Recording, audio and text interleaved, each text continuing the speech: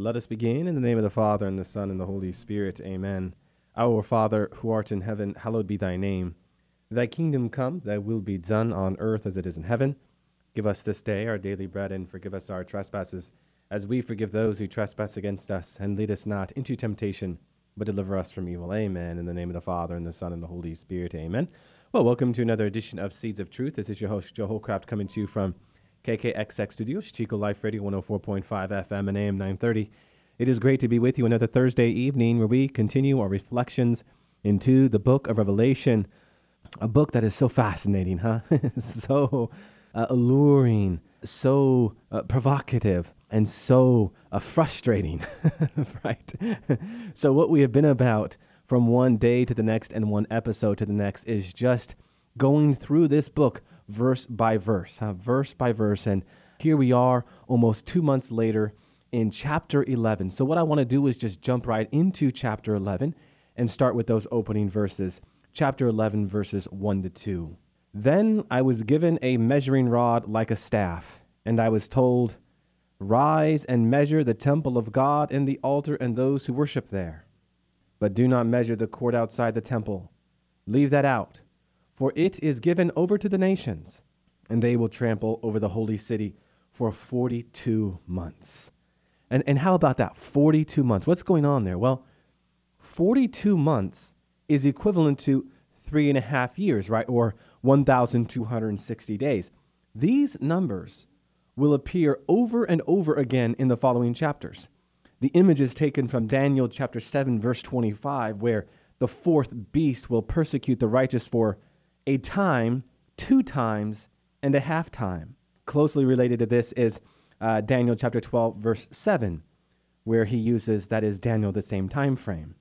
Now, in John's day, Daniel chapter 12, verse 7, was understood as a prophecy concerning the conquering and desecration of the temple by Antiochus. Now, Antiochus persecuted the Jews for 3.5 years. John's use then of phrases such as 3.5 years or days, 42 months or 1,260 days evoke the prior desecration by Antiochus. By prophesying about a coming 42 months, John compares the coming destruction by the Romans to something the Jews had already experienced. What have I said before? It is so important, my friends, when we go to interpret sacred scripture, that we do in that twofold sense, the literal sense and the spiritual sense. And here, in regards to the literal sense, we are made to appreciate the historical construct, if you will, from which John writes, appreciating the listening audience and what they might be hearing. This is why it is so important that when we study sacred scripture, we do so with a deeper understanding of history itself.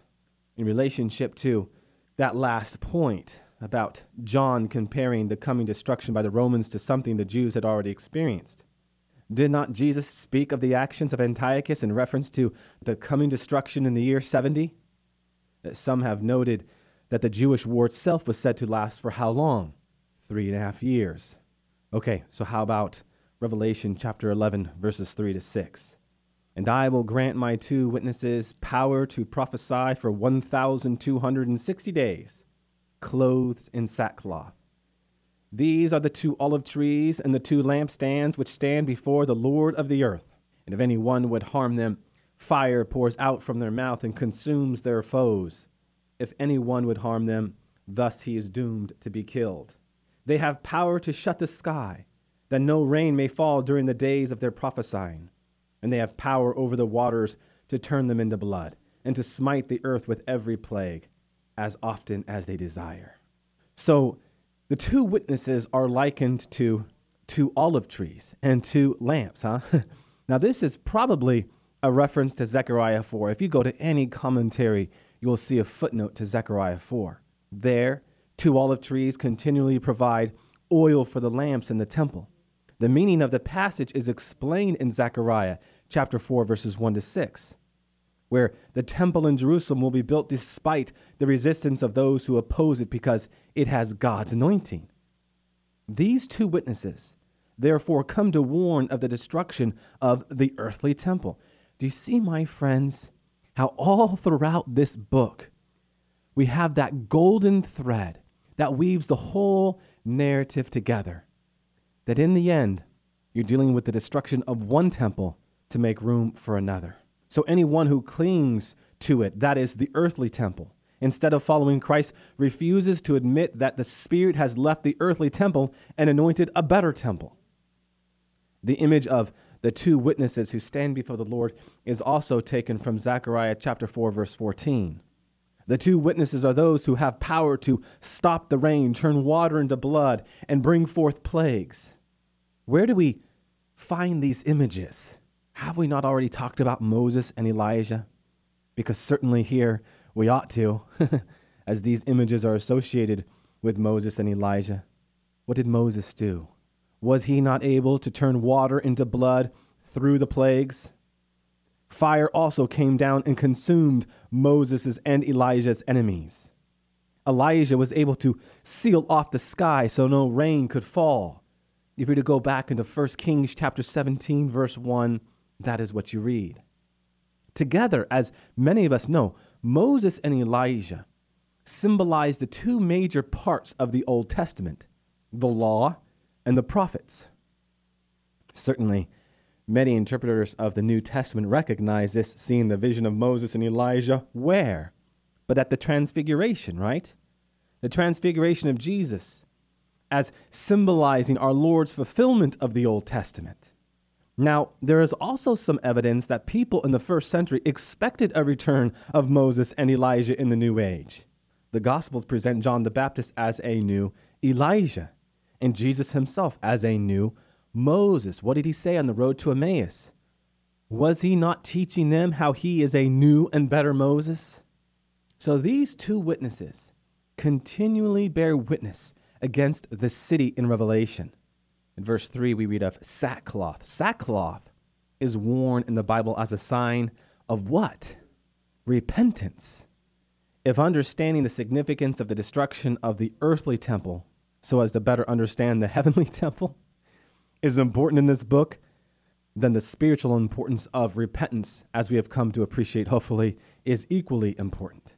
Repentance, especially in the face of coming judgment. So sackcloth is worn in the Bible as a sign of repentance, especially in the face of coming judgment.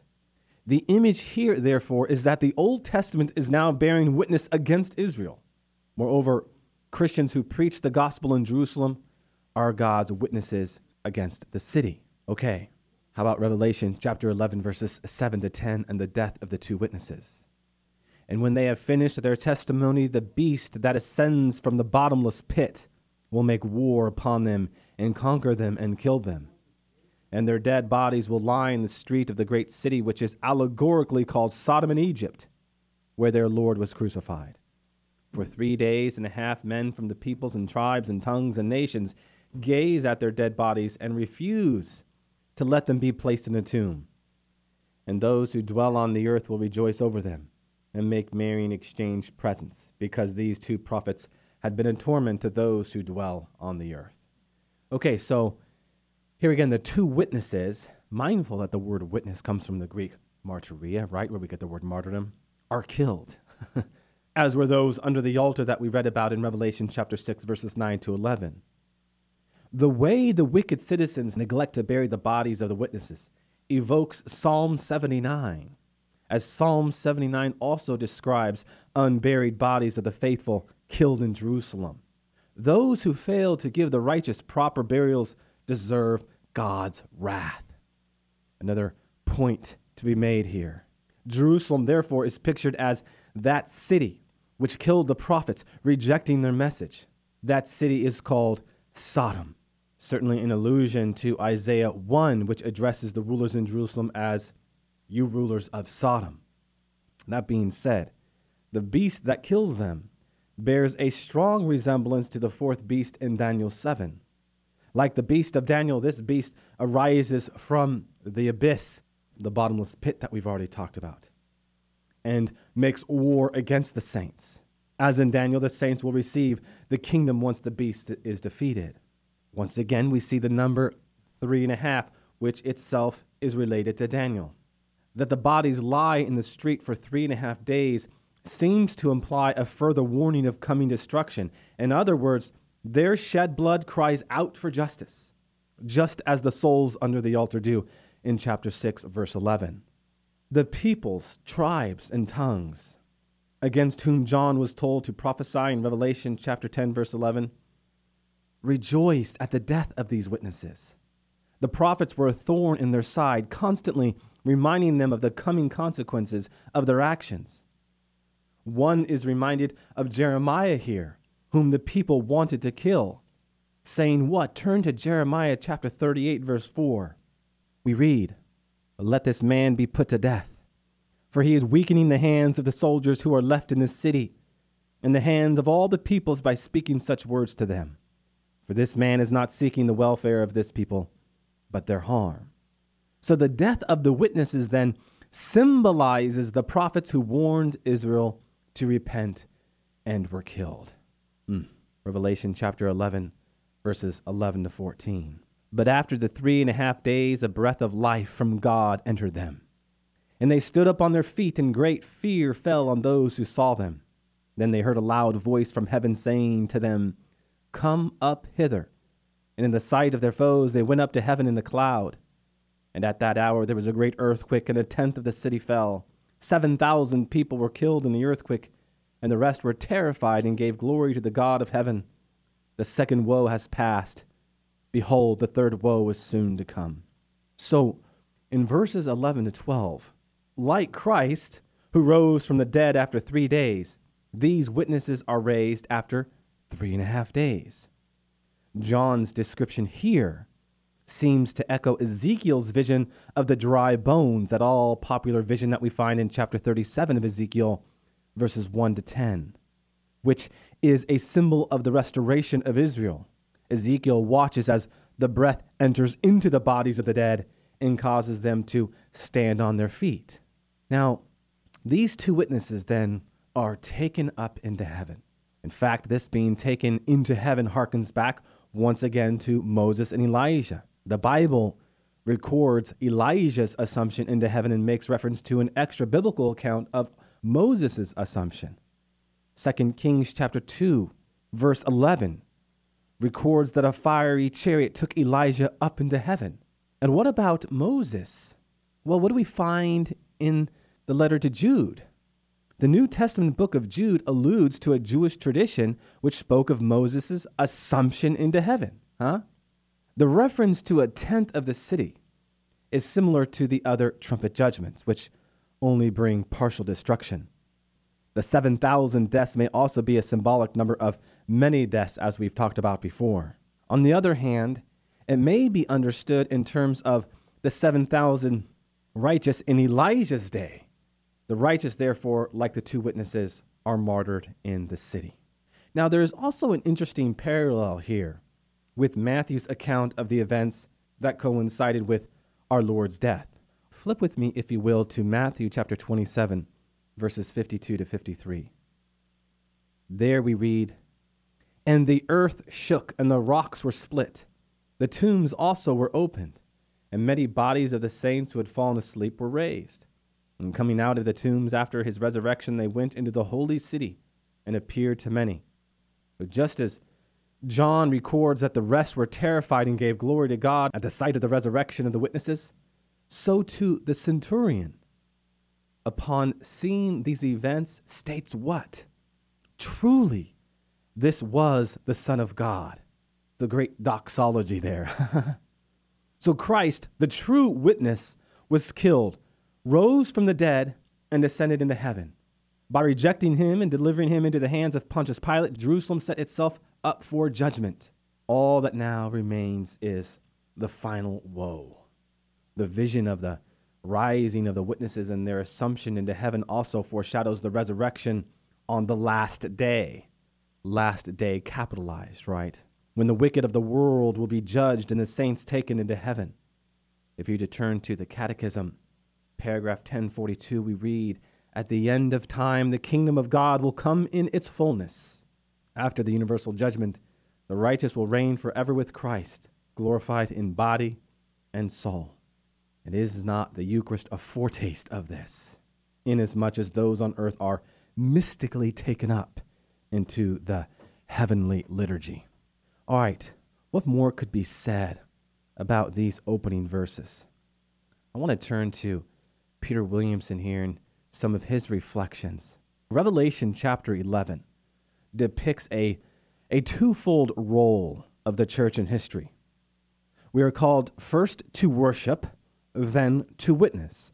Is this not what I have talked about so often? The in God for other moment. To better understand the task, we must first enter into the gift. If we're going to make him known, we must first come to know him. So first we pray, then we prophesy, and we do so proclaiming the gospel. My dear friends, the liturgy is not on the periphery. It comes first. As we saw earlier in chapter 5, verse 8, and chapter 8, verses 3 to 5, the prayers of God's holy people offered on his altar in heaven move God to act. And this shapes the course of history.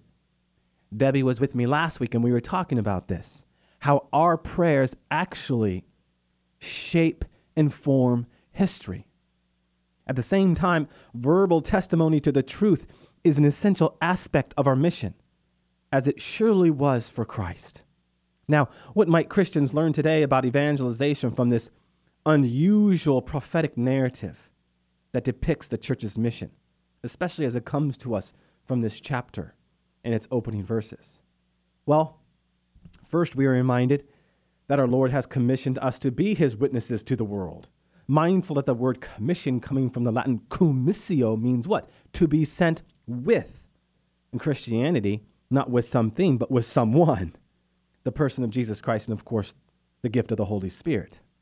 So as such, we speak of God's message. We prophesy.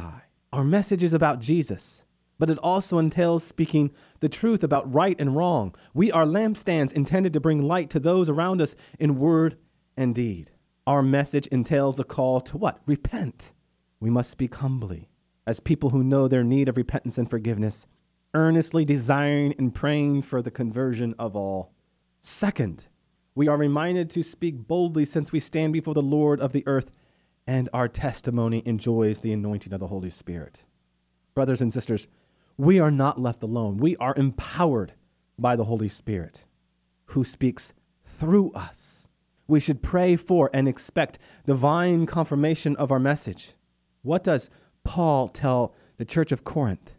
We read in 1 Corinthians chapter 2, verses 4 to 5, that our Lord will bring confirmation and signs and wonders, that he will demonstrate for us that our message is not merely a human idea, but God's own word. I think an important message for us today. Third, we can expect that we will encounter stiff opposition. The world will not be happy with our words and way of life. What did John the Baptist suffer? We need to prepare ourselves to be disliked, disapproved of, and even persecuted, realizing that everyone who does wicked things hates the light. Is this not what 2 Timothy 3:12 reminds us of?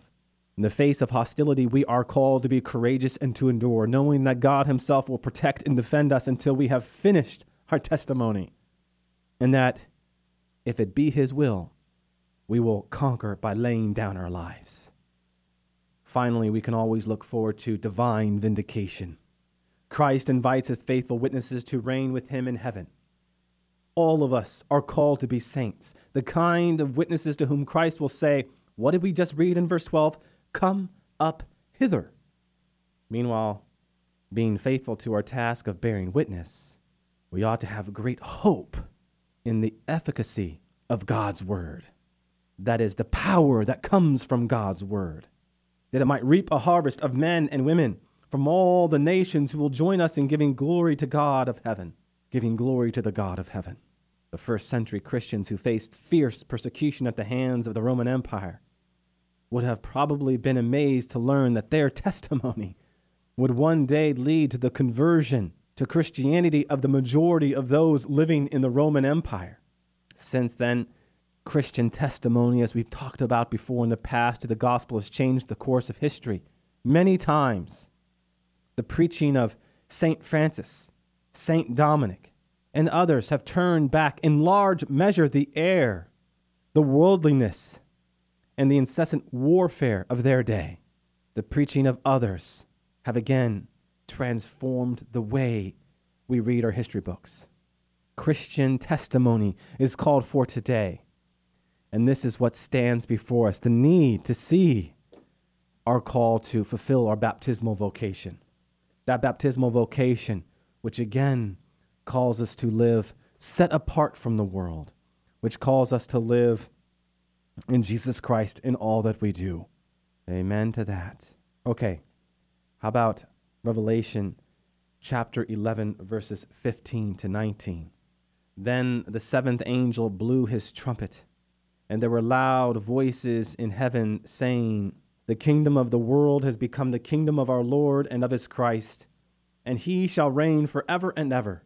And the 24 elders who sit on their thrones before God fell on their faces and worshipped God, saying, "We give thanks to thee, Lord God Almighty, who art and who was, that thou hast taken thy great power and begun to reign. The nations raged, but thy wrath came, and the time for the dead to be judged, for rewarding thy servants, the prophets and saints, and those who fear thy name, both small and great, and for destroying the destroyers of the earth." Then God's temple in heaven was opened, and the ark of his covenant was seen within his temple. And there were flashes of lightning, voices, peals of thunder, an earthquake, and heavy hail. So in these verses, the motif of the kingdom being given over to the saints after a time of persecution by a beast, certainly we could say, completes the picture of Daniel 7. It is also interesting that the saints take this opportunity to give thanks to God. As many of you know out there, thanks in Greek is the word from which we get Eucharist. Within the Eucharistic celebration, then, Christians enter the kingdom of God and peer into God's temple in heaven. What have we said about the word Eucharist? How are we made to understand this word, specifically as it relates to our own lives? The word Eucharist in the Greek Eucharisteros means, yes, to give thanks or thanksgiving. But maybe the better translation is to offer graciously. Remember, my friends, the Greek root there is charis, which can mean grace, but also joy. Okay, so the sacrament of the Eucharist is that which contains the plenitude or fullness of grace, but it is also to lead to joy. Joy, this great evangelical tool that abides within each and every one of us when we live in God.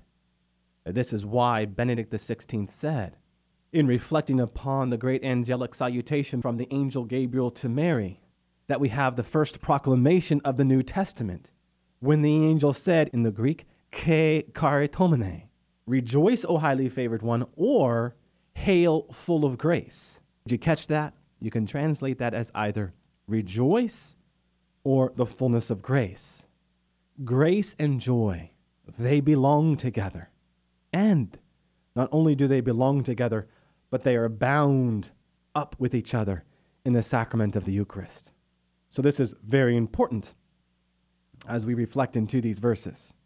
Now, it is also noteworthy that whereas the Lord was previously referred to as the one who was and is to come, he is now simply called the one who art and was. In this, John indicates that he has begun to reign because his judgment is underway. This sequence reaches its climax in chapter 16, where the final judgment of the chalices brings the divine judgment to completion, so that God is simply the one who art and was. Revelation chapter 16, verse 5.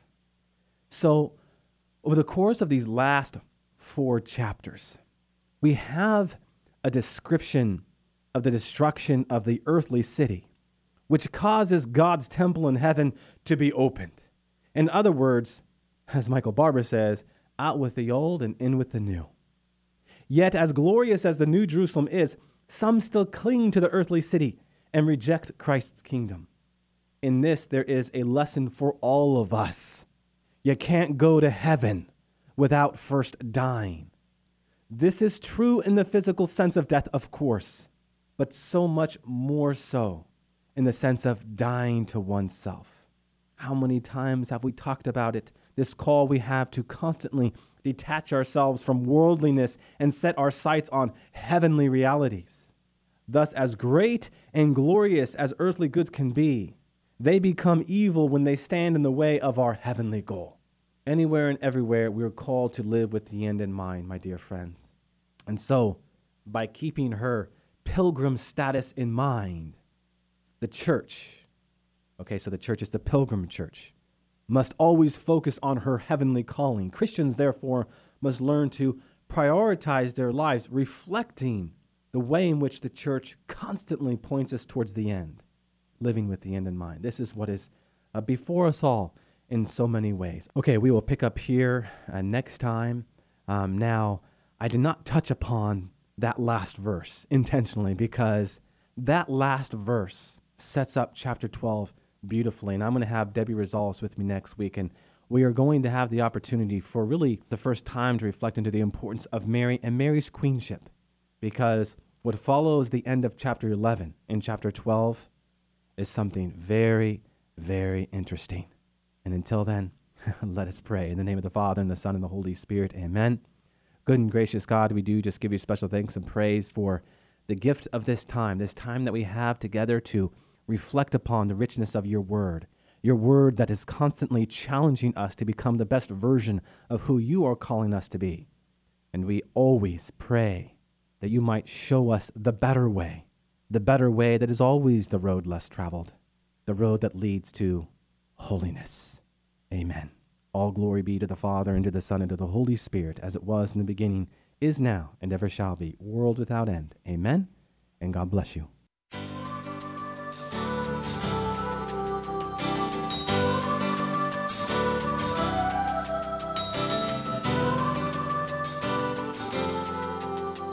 Thanks for listening to Seeds of Truth, heard every evening, Monday through Friday at 5:30 here on KKXX. If you'd like to hear this program or find out how you can help support Seeds of Truth, the website is joehollcraft.org.